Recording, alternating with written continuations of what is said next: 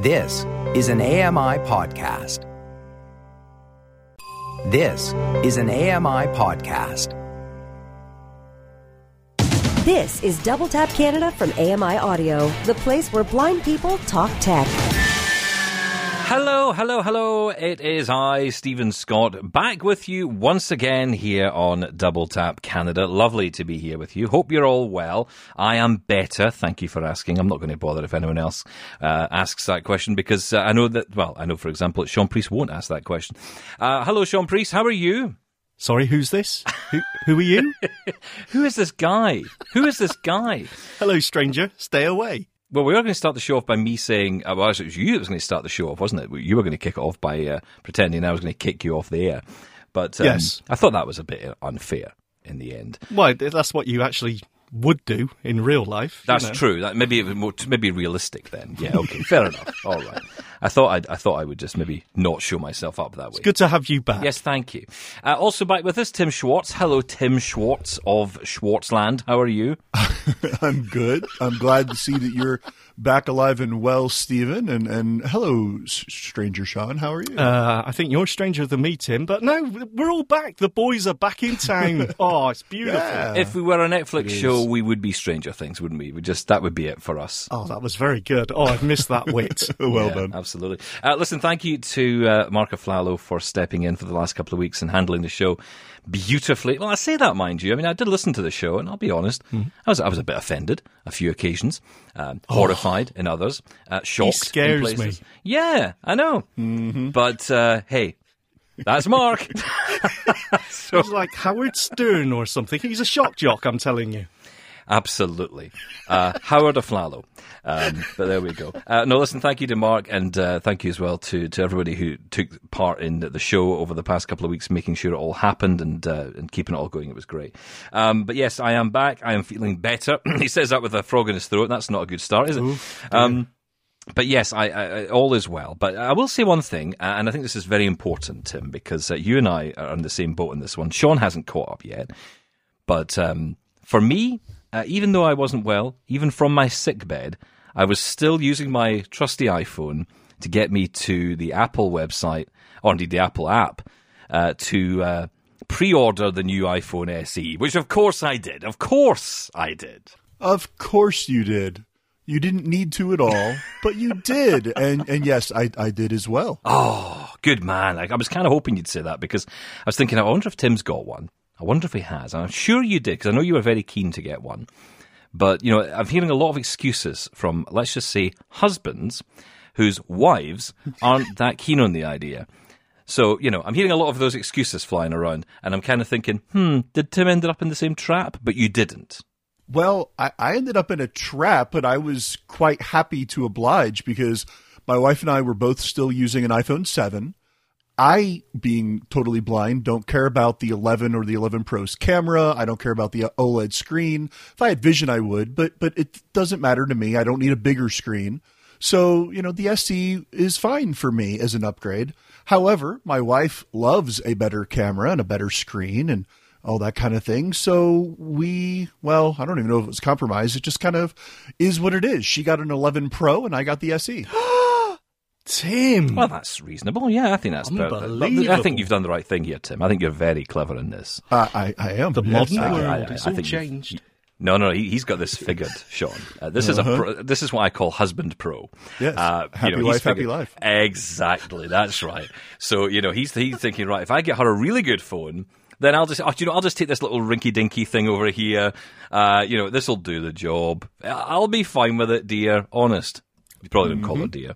Hang on, did you just say the iPhone SE 2020 is a rinky-dinky phone? How dare you? You're saying it's the lower choice, the lesser choice, if you will, Stephen Scott. No. You see, this is husband talking to wife. Okay. That's very different to geek talking to geek. That's a very different thing. Okay, enough you of have that. to know the lingo. What do you feel? What do you think about it? Is it everything you dreamed it would be? Right, Tim, I'm going to let you take off this one because I've been talking about this for a while. So, you tell everybody what you think of it, because I'm keen to know.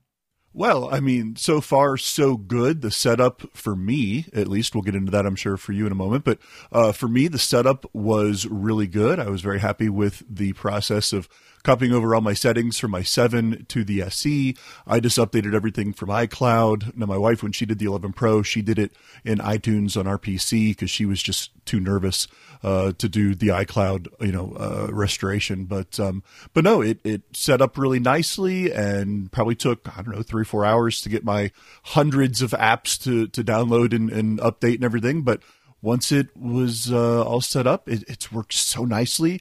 It's amazing to have a battery, in my experience, at least so far, that is lasting me all day long. I can take it off the charger in the morning, and it makes it until bedtime. And I just don't know what to do with that. It seems to even charge better than my 7 did. It's so much faster. It's so much more responsive. I'm very happy with it, with the new Wi-Fi band and cell band in there. I get a better, cellular connection, and it's just, I'm very happy with it. I have to say, it's been a very good experience so far. Well, I have to say, you sum it up better than I could have. That's kind of exactly what I think. I think it's a great phone. I will say, and I don't know if you noticed this, Tim, but at the beginning of using the iPhone, I was a bit nervous because on the first couple of days, it would crash a lot, and that worried me. And I mean like proper crash. I don't mean like it just like an app or two just decided not to play. I mean, this thing just decided I've had enough. And I thought, you've only been with me a short period of time. You should at least give me a month. That's all it takes, Stephen. Trust me. Yeah. It knew you, I guess, because I thankfully didn't have that problem, but maybe your phone was a little nervous to be around you. Maybe you intimidated it or something. I'm not sure, but once you got past that, though, I don't know where to go from there. I'm nervous to go anywhere from there. He was getting nervous now, weren't you? He was like, yeah, I was Scottish voice is coming out in a minute. Yeah, really. But after that, it seemed to get better for you, right? Yeah, and that's the thing. It did, because, and I realized why, and I think this is a really good thing to have been aware of, and it's good for anyone else to be aware of. You will have noticed this, I imagine, as well, to some degree, perhaps. When you do the cloud backup, from your old phone to your new phone, and then you bring that cloud backup down so you can set up your new phone as it was before. That it does it in stages. And I didn't realize this. I thought it downloaded everything first and then made your phone available. I think there are actually 2 options when I think back to the setup process. One was your phone's ready in about an hour and everything will be ready. Or you can use your phone in 15 minutes and will continue to download in the background. Correct. And I chose that option. Yep. I kind of forgot at that point about the downloading in the background Impatient. thing. Yeah, exactly. I was thinking, I don't want to wait an hour for this. So I said 15 minutes, it was ready in 15, and then at that point, it was good to go. And it was good to go, but it was downloading the apps. But it wasn't just downloading the apps. One thing I noticed was, over the course of the next couple of days, my voiceover voice kept changing. And I was thinking, what? I'm not doing anything here. It just keeps changing the voice. But of course, the reason is because it was downloading all the voices that I had previously used or downloaded, and it was activating each one as it was getting it downloaded. So I had to go in and just, eventually, after I just left it, it did sort its life out. But it was one of those, what is going on here? And the crash, this is an interesting tip for anyone. If it does crash to the point where there is nothing going on the screen, apart from, according to the wonderful Be My Eyes volunteer, a spinning white circle, I think that's bad. Then I took the decision to get in touch with Be My Eyes to find out what that was. I then Googled it, and it came up and said, right, what you need to do is you need to very quickly press the volume up, then the volume down, and then hold in the power button, and that will restart the phone from scratch. And it did. It did that kind of force restart. And that worked really well. So, there might be a couple of things that happen, but I've realized the phone is not, there's no issue with the phone. The phone is fine. I'm now about a week or so in, maybe a bit more than that. And I'm absolutely loving it. What? The question, though, well, hang on, before we get into Sean's disparaging comments. Okay, carry on. Here's the question that I've been getting asked a lot this week, Tim, and I think you and I need to address this. Yes. What is different about this phone? If you were looking at buying the iPhone SE 2, let's call it, the second generation, and you've got an iPhone SE, the original edition, what's the benefit in buying this? Oh my goodness. Well, comparing it to the original SE, you're going to have a lot better processing power. It's going to work a lot faster. Apps are going to load ridiculously faster. you're going to notice a lot of upgrade from the original SE. And I say that as someone coming from the 7, which came out just after the SE. So if even for me from 7 to the SE, 2020 SE, I'm noticing a speed difference and all that kind of thing. The reaction time is so much better. Everything seems to flow so much nicer. It's almost hard to compare to the original SE because I know that, the battery life on the original SE isn't going to be able to match. I mean, nothing really from the original SE is going to match. If you're still using, I would say 7 or earlier, or especially 6S or SE or earlier, this is an upgrade. If you're wanting that screen size, that form factor, you still want Touch ID, OLED screens are not necessary for you if it's a vision thing or the cameras, like I said before. If this is the form factor you like, this is, dare I say, the quote unquote new blind phone, quite honestly. I would recommend it to anybody that's in that boat.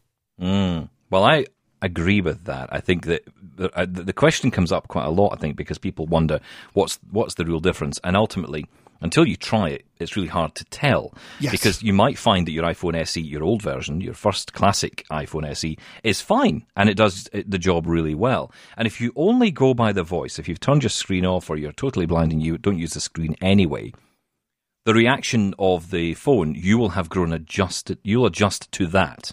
I noticed that with Android. I'm going to get in trouble here. But I noticed this with Android because it is a bit slower to react to things, right? That's my impression. So I've kind of had to adjust when I'm using it to its speed.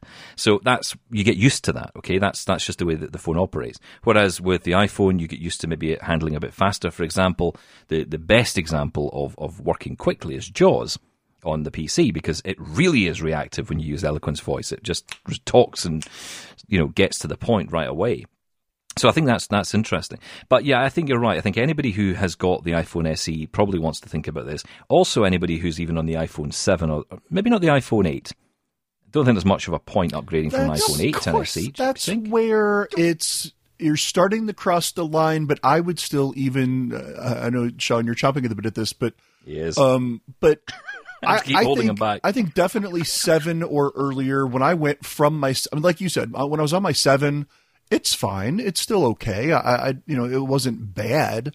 However, when I went from the 7 to my SE, I realized, okay, actually it wasn't bad, but wow, this is so much better.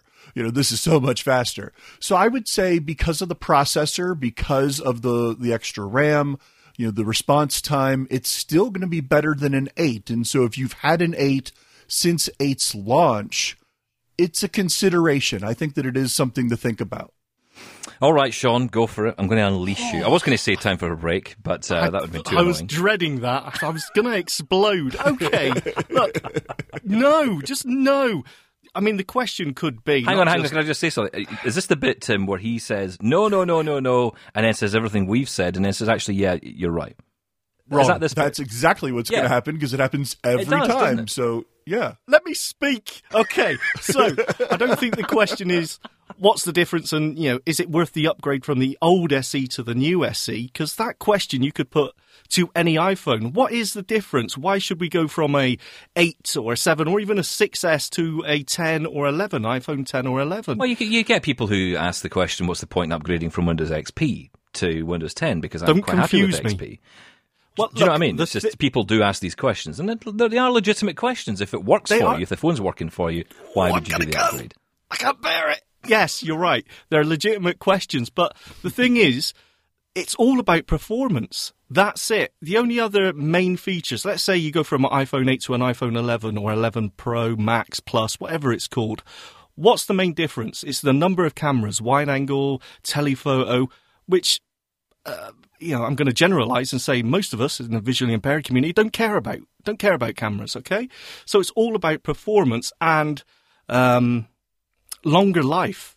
The battery life on an old SE, when you get a phone over a certain amount of years, the battery doesn't hold the charge so well. You're getting less battery life, longer to charge. It just becomes slower. So it's all about, okay, I want the latest features, no matter what that may be, the latest iOS. Good luck trying to get iOS 14 on a SE, maybe? Maybe cut off at iOS 14 for the old SE? Don't know. So it's all about... If it even goes up that far. Well, I mean, the 6S, is that going to get iOS 14? Will it just cut off at the new iPhone SE when the next iOS comes out? But the point is, you're just updating. You're getting the latest iOS features. You're getting the latest operating system features. No matter what about the hardware, it's all about performance and battery life for me. And when you look at the old SE, that came out in 2016. And yes, it's still fine, but performance-wise, you're going to need a boost about now. That's a long time in tech terms. So I think it's a no-brainer. No matter where you are, 8, 7, 6S, 6, or the old SE, I think you've got to look at the SE2, the new SE, and say, yeah, I want all that new goodness. I want the Apple goodness. And it's there, and it's a bargain price. Yeah, I mean, what, $599 it starts at in Canada, which is, a lot less than what you would see for an iPhone 11, an iPhone 11 Pro. Although, Tim, you were saying... tell me about it. Yeah, but you were saying about the iPhone 12 could be starting at a much lower price. Is that right? Yeah, from everything that I'm hearing, all the usual top sources within the tech and Apple kind of community, the mainstream community, their rumors are that it could start. Now, obviously, there's the key word is start at $649 US, so probably $749 or $799 Canadian, give or take on the conversion, for the lowest, intro into an iPhone 12. So we don't know how that's going to pan out as far as, okay, a standard 12 versus Pro. That'll probably be just a standard phone. We don't know what the screen size of that'll necessarily be, but probably a 5-point-something inch screen. And I don't know if it's going to be 64 gig.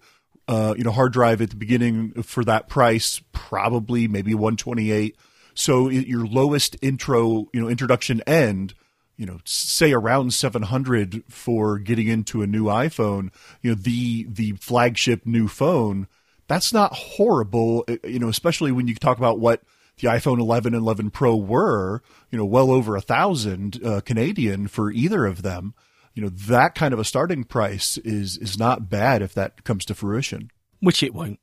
Impossible. Why would they? They've got now their budget end, although Apple will never call it that in the SE. Why would they do that with the 12? Well, I don't know if they will. I mean, these are rumors, but at the same token, I think this is a really bad time to bring out a very expensive phone.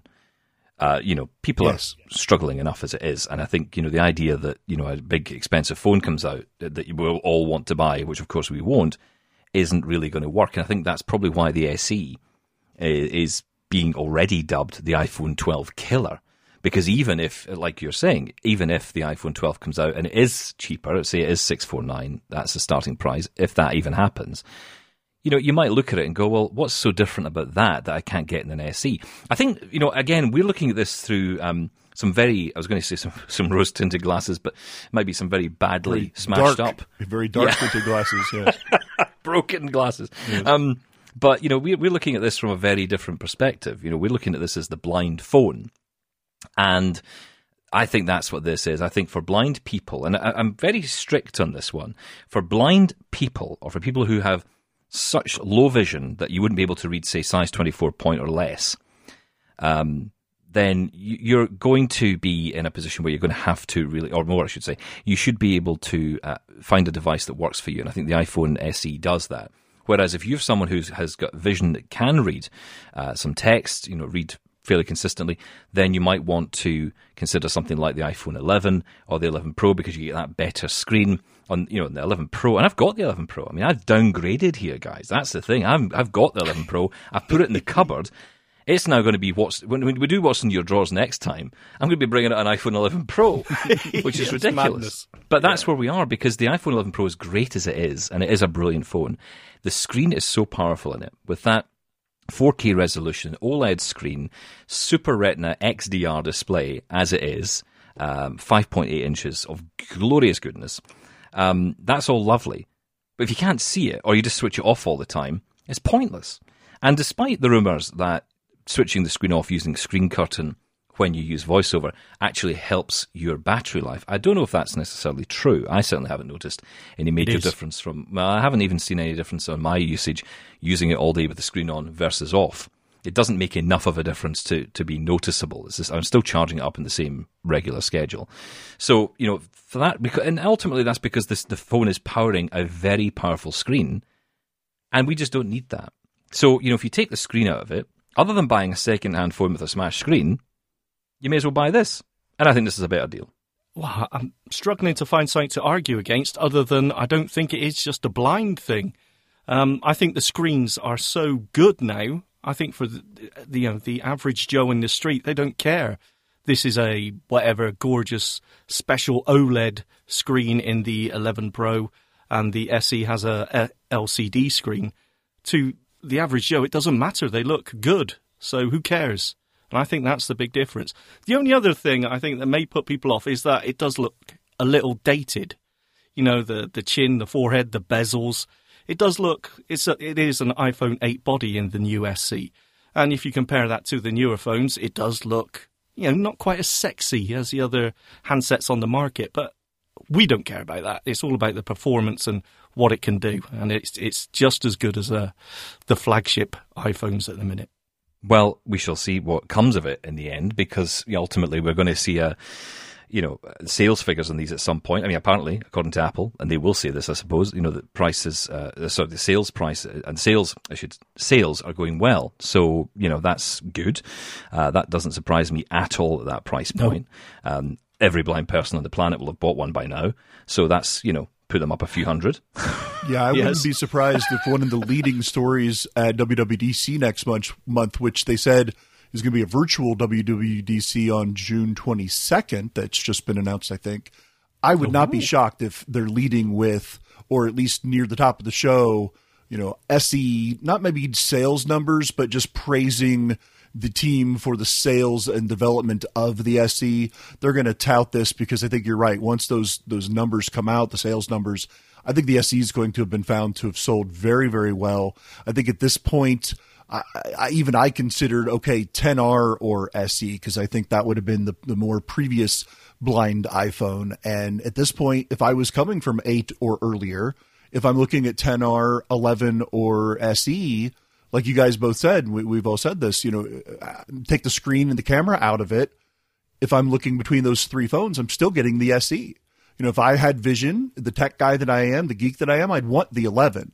But in my case, the SE is more than enough. It's fine and better, in my opinion, than even worrying about a 10R at this point. So, yeah, I think this is going to be highly touted. I think the sales are going to be really good.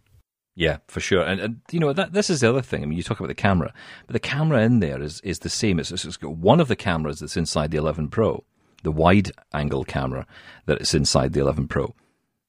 I mean, that's a good camera. And it's already in that phone. You've got it in the SE. I've got it in the SE. And the processor, and this is the thing that just blows my mind, it's the same processor that's inside the iPhone 11 Pro. No, I mean, not just the iPhone 11, but the Pro. Yep. So you've got the same power inside a much neater, and I think and it is a much lighter device as well. I mean, comparing the two, even the weight, I think there's like 40 grams of difference between them. But it is quite noticeable, and I think the form factor is nicer. I mean, another thing, actually, going back to the question that I've been asked quite a lot this week about, versus the original iPhone SE versus the new iPhone SE. The screen on the iPhone SE original was 4 inches. This is 4.7.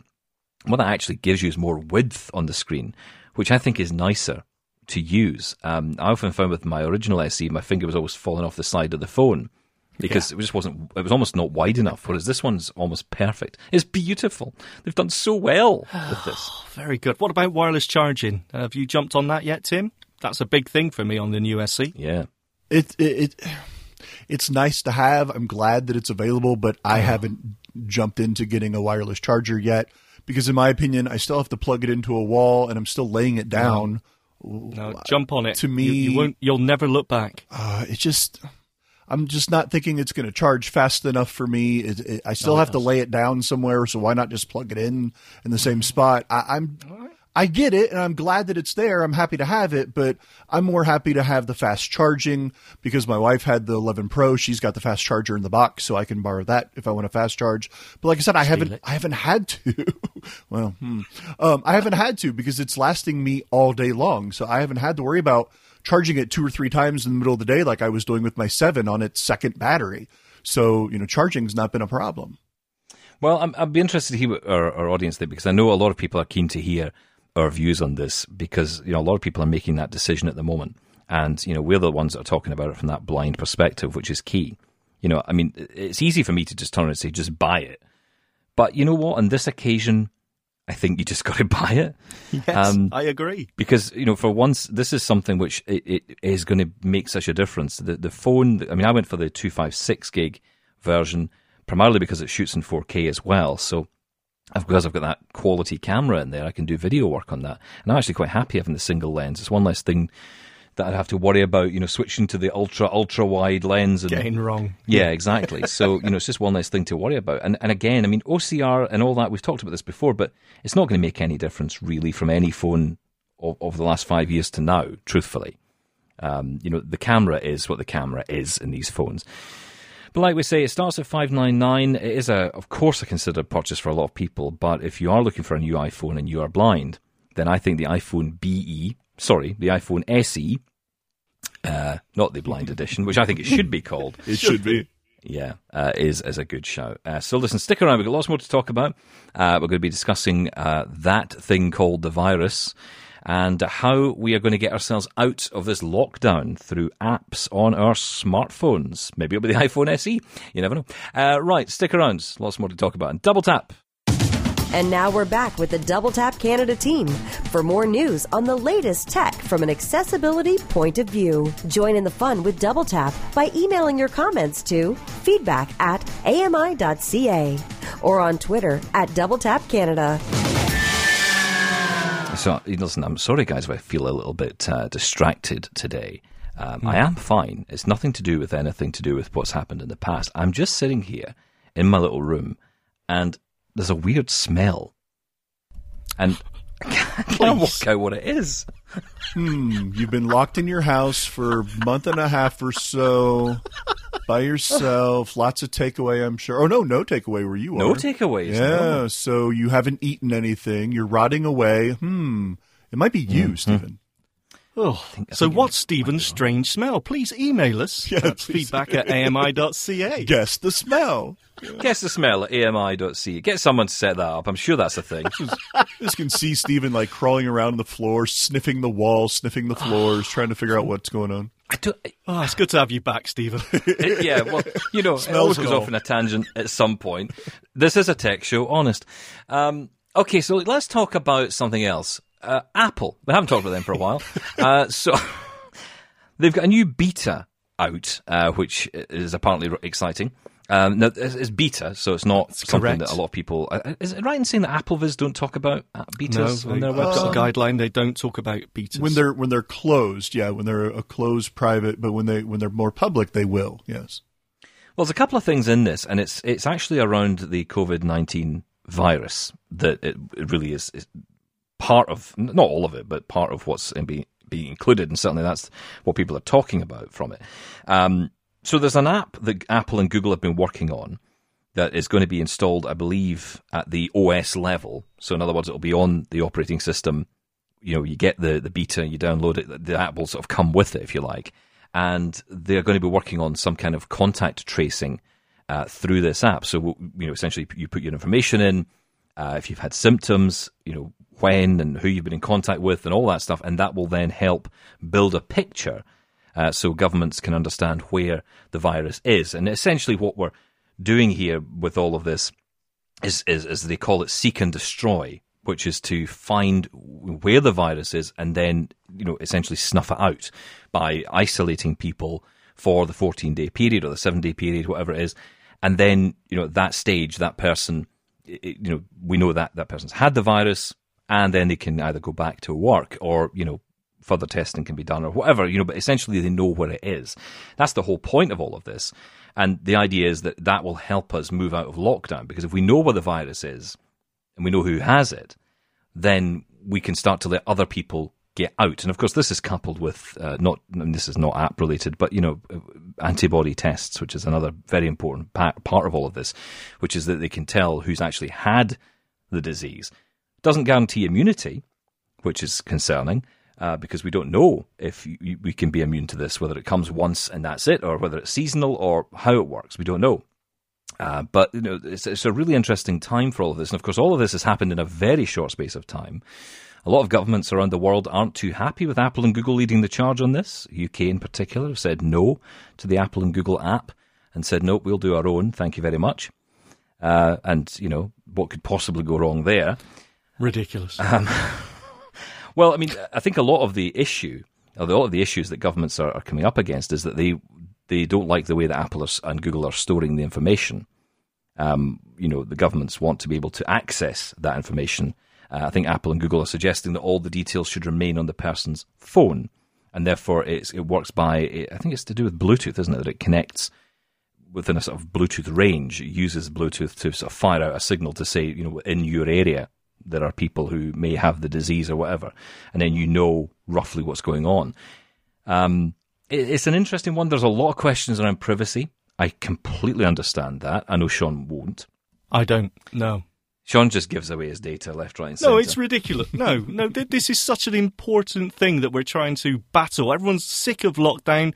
This is the ends justify the means. I know that's a real dangerous term to bandy about, but in this case, of course it does.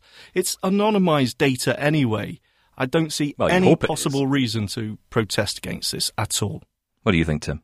You know what? I do agree with Sean in the aspect of this is something that I think is necessary to help us understand where the virus is and how to go after it, and if there's pockets of it that are popping up, things like that. So I think it's important for tracking something like this, but the caveats have to be, it does have to be anonymous and private and secure and voluntary. I think that's going to be the key to a lot of people because, but there are people who aren't as comfortable sharing that information, even if it is perfectly anonymous and completely private. Tough. Like me. People, right. People are still going to be uncomfortable sharing any kind of data. And, so I can respect that. But this to me should be voluntary because it's medical. That's the only reason I would say, is because you're talking about medical private, information. But in a way, it's almost like volunteering for a study. It's similar to how Apple in the past has had apps for testing Parkinson's in patients, and the other apps that they've done in conjunction with different universities for studies and things, where they've launched apps to help in those studies. I think that this is important, and I think that we could get a lot of information from this. Yeah. No. It's not just a study, though. That's the thing. No, I'm not saying it is. I'm not trying to compare it to the study necessarily. I'm just saying it's similar in design as far as, taking information that you're providing voluntarily. I understand what you mean in the fact that this might be more urgent and therefore may not necessarily be something that just should be voluntary, that we should just do it. But you can't make somebody sit down and fill out all this information in an app. Not everybody's going to take the time to do that. Well, not everyone's got a smartphone either. Well, exactly, that too. But and even everybody with a smartphone that has this app pop up on their phone eventually, how many people are going to take the time to open it and really fill it out and tell their symptoms and go through all that? Well, that's right. You've got that aspect of it, but you also have the other one, which is people putting in false data. You might see businesses close because someone decides, you know what, I hate all my co-workers, so I'm going to get a week off work because I'm going to say I've got this virus. And, anybody who says that won't happen clearly doesn't live on this planet. So it will happen. People will do it. Kids might, or younger people might do it to get a week off school and therefore close the school down. So it's going to cause a lot of problems, probably cause more than it solves. I mean, it's like anything, isn't it? The data is only as good as the people putting it in. And if the people are putting in anything they like, and you hope that's not going to happen. And of course, in a lot of cases, it won't be like that. But it is going to create a problem. And then what is happening with that data afterwards? That is the question that always irks me. What happens to all this data? And saying that, there are a lot of people who are arguing this on places like Facebook, where they're happy to share their entire lives, their locations, their family pictures, what their house looks like, where they live, all of that, is being done. At the same time, they're complaining about privacy, which always makes me laugh.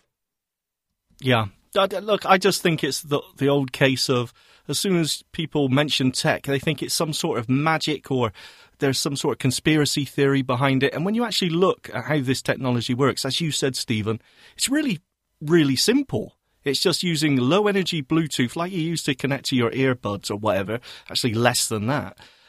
That's on all the time. And when you're next to someone, if they've got a phone in their pocket with the latest iOS 13.5 on, which has this built in, then it will recognize the other phone and it will log, okay, you're so far away, you've been in this proximity for 10 minutes, 15 minutes.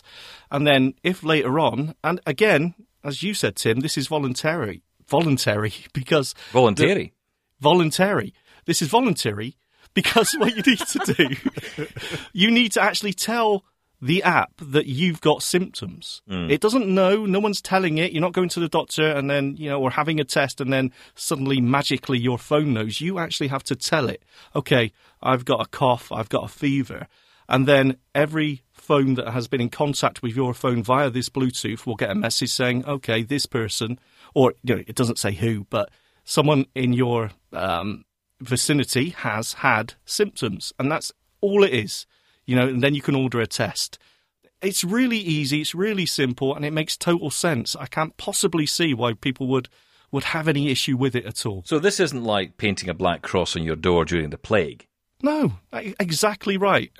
All I'll get told is someone in your circle of friends or whatever has had symptoms. And to be honest, what's there to be ashamed about anyway? If you do have, I don't care who knows. I just care about that's true. getting out of this lockdown as soon as possible. Businesses not going out of business, people being able to spend time with their family again, and me being able to get a takeaway again. That's all I care about. You're getting there. Yeah, I was going to say that if you didn't, that's all you care about is getting your takeaway. I'm still trying to figure out how you said vicinity, but you couldn't say voluntary. He went from Obama to Trump there in just one sentence. Yes, he did. That was well done. It was very well done. So that's actually one of the things that's coming in this beta, and which will eventually become an update for iOS 13, which is interesting. The other one's about Face ID. Now, I don't have this problem, neither do you, Tim, anymore. We don't have to worry about Face ID because we've got Touch ID on our beautiful iPhone SEs. Yes. But on your horrifically awful iPhone 11, Sean. Luddites. Yes. You've got Face ID. What happens if you wear a mask? Well, it will try and recognise your face and fail, and then try again and fail and repeat. And then eventually it will say, just enter your PIN code because I don't know who you are. Which is fine, okay? But in the new iOS 13.5 beta, what they have is it will actually recognise if you are wearing a face mask and just go directly to the enter your PIN code instead of just trying and failing to guess what to recognise your face. So it's you know what? I don't think it's a big deal, to be honest. But it's something that people have been complaining about. So, yeah, they've addressed it. It will now recognise a face mask and just not even try to recognise your face. Look, on the for the interests of balance, we're going to talk about Google now because, we've only 15 minutes left and, we have to. So let's talk about the Pixel 4a. Beautiful phone. Yeah, so this is, what is this one? I always get mixed up with Google's phone. So 4 is like the top end and A is the kind of budgety, cheapy one? Ooh, I don't think they describe it like that, but yes. That's basically it. That's exactly it. Yes, that's it, isn't it? It's the same as when we had the Pixel 3 and then a little later we had the Pixel 3a, which is basically most of the features. It's very comparable to the iPhone SE version, I suppose. In price, but I don't know about performance. I've been researching that.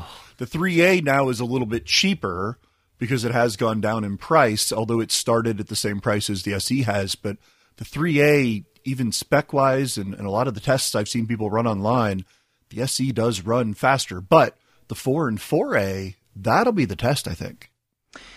I read an article last night that said that one thing is going to really make this stand out for people who care about this kind of thing.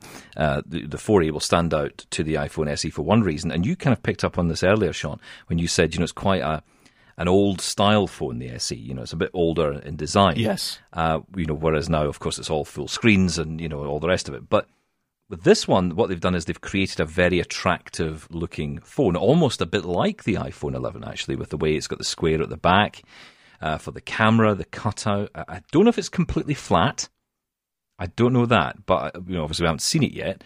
But the rumor is that it's going to be got that very similar design and a huge screen as well, and no home button. But it will have Touch ID.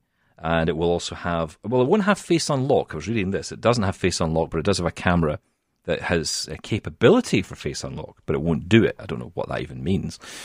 And in terms of price, you're saying it's what, $399, Sean? You were $399 US, according to the rumours. We don't know any other prices than that, but that seems to be the price they're aiming at. And that's coming out, in the next couple of weeks? Next week or so? They think it will be announced on the 12th of May and made available on the 22nd of May. Okay. To sort of coincide with the, which would have been Google I/O. Of course, yes, because it's been cancelled, yeah. Yeah. That's interesting. 5.8-inch screen, which puts it into the league size-wise of the iPhone 11 Pro. The iPhone 11 Pro is an interesting one because the iPhone 11's got a bigger screen. It's got the 6.1-inch screen. And the Pro Max, now what is that, 6.5? Does anyone care? I get so confused as soon as we start going to 6 point whatever. Who cares? No one notices. Big. It doesn't matter. It is. It's huge, though. It's a massive phone. Beautiful phone, I will add, but it's also ridiculously big. But yeah, I mean, they've kind of put the 11 in the middle of the iPhone 11 Pro range, which is a bit strange, but there you go. But yes, if you were looking at the size, it's the same size as the iPhone 11 Pro, screen size anyway. And it's got, I believe, a decent camera on there as well. What's the 12.2 megapixel camera on there, which is perfectly reasonable. I mean, that's, again, the same as the SE. Hang on a minute. What's the benefit here? No. I think you'll find the SE, the new SE has a 12 megapixel and the 4A has a 12.2. 0.2 makes all the difference. And it also has an 8 megapixel, front-facing camera, where the new SE has a 7 megapixel front-facing camera. So who cares, right? It doesn't matter. The point is that if you are on the Android side, you now have the comparison I was making to the SE and the more iPhone 11s or 10s, whatever, is that we now have a budget option. I'm going to use the word budget. It's not a dirty word. There's nothing wrong with that. An affordable budget option for Android as well, which has all the features that you would want, such as wireless charging, good performance, good cameras, nice design, nice screen, as the top-end Android, as the Google Pixel 4, but a more affordable version, slightly smaller package. Yeah, it's going to be a nice phone. It's I think it is comparable to the iPhone, the Apple situation with the iPhone SE too. And again, if you're an Android fan, you're going to like this. I mean, there's no way around that. You're going to like this because it's a nice stock phone. Android. Yeah, What's exactly. not to love? It's got the Android Raw, which always makes me laugh whenever I say that because I don't know why, it just does. But I like to call it Android Raw. And, and that's the thing, because you've got that, you're going to get the latest updates. You're not going to have to wait on, say, Samsung or LG or whoever deciding when it's time for you to get your upgrade. It'll just be given to you. It's just part of the deal because you'll get the new update when it comes. You can also get beta updates as well. So if you wanted to try out Android 11, you could. You know, I think it's good. I will say, I think I've got the 3A here, I think it is, and the Pixel 3A, and I think it's a great little phone. I mean, I'm not an Android guy, so I'm never really going to stick with it forever. But that doesn't mean other people won't. And I think what I would say is 4A and the SE are a very interesting battleground at the moment. It does depend on what you want. For me, it's the ecosystem. I love the Apple ecosystem. I love how it all ties together. My greatest achievement this year so far has been making the decision to get the MacBook with a virtual machine running Windows 10 on it. So I can have Windows 10, I can have Mac, and all the features that come with that. For example, things like Universal Clipboard, which is my savior. Having something on my iPhone that I can immediately just send via Command V to my Mac is just easy. It's just simple. Having text messages that I can just continue working away and then bounce back and forward between text message and document or whatever I'm working on. All of that is brilliant. But I've also got the joy of having Windows there as well. And, of course, I've got my iPhone for everything else. So, I've noticed that my technology has really shrunk this year. And it's going to stay that way. I'll, of course, try stuff out. You are such a liar. Well, it's not. No, it will. Because the thing is, I will try other stuff. Of course. I'll always dabble. But I'm never going to switch away from that, I don't think. Because this setup just works so perfectly. And when you say it's a great achievement, you're not underselling that, because the amount of heartache you've had setting up that VM of Windows 10, well done, sir. Can I tell you, if you're going to do this, right, if you're going to go down the route of putting a virtual machine on your Mac, I'm not talking boot camp here. I'm talking about, putting the virtual machine on. I'm using VMware Fusion is the app I use. It's the most accessible one to get your Windows install done. And it's really good and it works really well, and you can have JAWS running at the same time. I've got friends of mine who do this, and they have the same voice on VoiceOver as is JAWS, which just throws me completely. I prefer male on one, female on the other. So confusing. At least I can tell the difference, who's talking where. But I think it works really well. But the one little thing I would say, and this is a bit of a strange tip at this point, because I'm sure a lot of people probably don't do this, but if you are going to put VM on, download a little program for Windows called Silenzio. Silenzio, right? With a Z at the end. And it is brilliant, because what that does is it keeps your audio channel active. This is where a lot of my problems came from. I was having real issues with keeping JAWS, I should say, speaking. Every time I asked JAWS to do something and I hit the Windows key, in this case the Command key on the Mac keyboard, it would stutter. And I thought, why can't I get this thing to not stutter? I mean, this is a powerful machine. Couldn't figure it out. Then I realized it was an audio problem and downloaded Silenzio. It basically creates a silence track, so you can't hear anything. There's no way you'd know it's going on, but it's just a silence track continually playing on your computer that keeps things moving along. And I would say for anybody who's got a PC and is having problems with Bluetooth earbuds, or earphones or headphones or whatever, this might be something to try. Silenzio will essentially keep your audio route open instead of what happens at the moment, which is where it always seems to turn itself off. And then when you activate JAWS, whatever, you might miss the first couple of words of a sentence, or the first couple of letters of a word, whatever it is, depending on the state of the computer. This will solve it. Silenzio is the answer. And it's free! That was mad. When you suggested it, I thought, no, there's no way that can work, and it just totally does. Oh, it's amazing. It's the equivalent of poking me with a sharp stick every 5 minutes to keep me awake. It's very good. Can we do that, though? Because I think I'm all for that. I'm all for that, yeah. Yeah. That'd be fun. We can take tons. It's like, remember the episode of do you ever remember Friends? The episode of the guy they thought was dead in the house across the hall. Remember that? Yeah, I do remember. Oh, Stephen's back. Okay. It does, yeah, it's a bit of a dated reference. You can imagine the young people of today listening to this going, what's Friends? Get with it. Anyway, let's talk about, just before we go, actually, it's one more thing I want to mention, and it's only because it's in the rumours this week, and we thought we'd mention it. Apple Watch Series 6 is due to launch alongside the iPhone 12 at some point. And we're seeing that it's going to have all kinds of new features, but the two that stand out, of course, with the new WatchOS 7, the operating system, currently number 6. When 7 comes along, we will get some other features, like, for example, sleep tracking. Tim, this might appeal to you. Yeah, this definitely appeals to me. I know a lot of people are interested in this. You like this. your sleep? I love my sleep. I require lots of it, yes. But no, I think that a lot of people are interested in this. I was so surprised when I went for my sleep study now, a year or so ago, and got my CPAP machine. They were talking about how many people actually have sleep apnea or sleep issues, and I didn't even realize that it was that prevalent. And I know a lot of people, have been waiting for Apple Watches to get to the point where they could wear it all day and then even sleep with it at night. And we've talked about that in the past of, really it does last all day now. And if you want to wear it at night, okay, so charge it for 30 minutes before you go to bed, or, for whatever. You can get enough charge to have it last all night long. So it's not really that difficult to do and to make it work. And I think having sleep tracking, whether it's built into the new watch and or the new OS, I think a lot of people will be happy with that. There are apps out there, Sleep Plus Plus. There was that app that I had talked about that I can't think of what it was called now. Nap? No, not Nap. I don't know. Anyway. Yeah, Napbot, wasn't it? Napbot, that's it. Thank you, Stephen. Yes, Napbot. And they work pretty well, but I think having something native built into, or an app that's built by Apple that's made to work specifically for their hardware, and even if the 6 gets something specifically put in there to help, I think that will work probably even better, although all these other apps, will upgrade accordingly. But yeah, I think that this is going to be very helpful and something that a lot of people have been wanting for a long time. Sleep tracking, boring. Oh, really?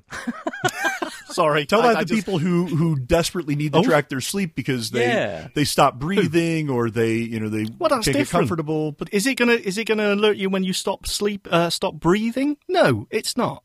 It's going to say you were restless for 2 minutes during the night. Is it going to alert you if you stop breathing? I think at that point, nothing will make any difference. Alert somebody. Yeah, that's definitely a problem. But if your heart rate is off or you had a lot of unsettled sleep, your doctor may say, this is something that could be an issue because maybe you weren't, you were tossing and turning because you couldn't breathe or you were having troubles.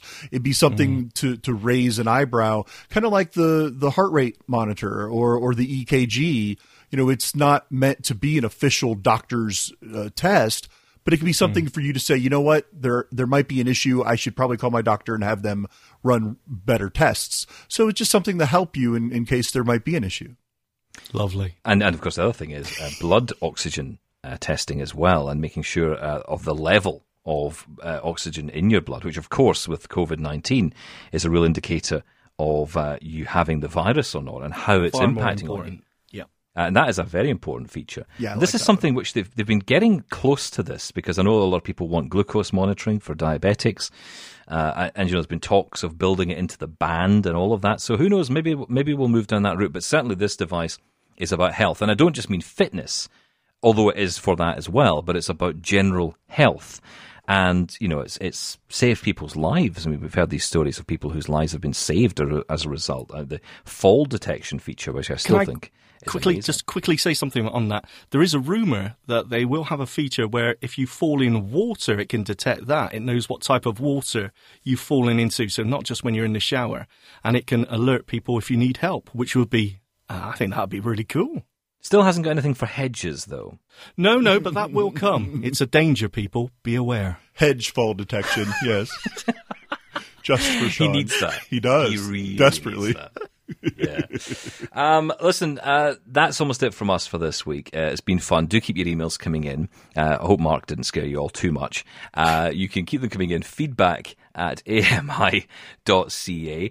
Sean, it seems you were in charge of the phone number over the past couple of weeks. So what's the phone number? Did you remember? The phone number is 1866-509-4545. And don't forget to give us permission to use your audio on air. Thank you. Did you record that? Are you just playing in a recording? I'm just so scared of Mark, I learnt it. Right. So this is what we need to do, Tim. Anytime Sean starts misbehaving, we just get Mark back. Just get Mark and have Mark poke him with a stick, and that'll be perfect. No. You and I'll do the stick. Oh, then we'll do the stick while Mark just looms over him, and Oh, exactly. It's good to be back. Don't you feel the love? Yeah. Well, I'll say one thing. At least this week you get a word in edgeways. Yeah, well, that's true. Yeah. It's like a roller coaster. Listen, that's it for our show this week. Thank you so much for listening, as always. And don't forget, we're back again here on Double Tap Canada at the same time next week. Thanks, guys. Thank you. Thanks. Don't forget to tune in to Double Tap TV every Tuesday at 8:30 p.m. Eastern on AMI TV. For more technology talk with Mark Aflalo and Stephen Scott. This was an AMI podcast. For more accessible media, visit ami.ca. Hi, I'm Jenny Bovard. Join me monthly for Low Vision Moments, where I speak with awesome guests about some of the amusing things that happen when you're blind or partially sighted. Watch on YouTube or download Low Vision Moments from your favorite podcast distributor.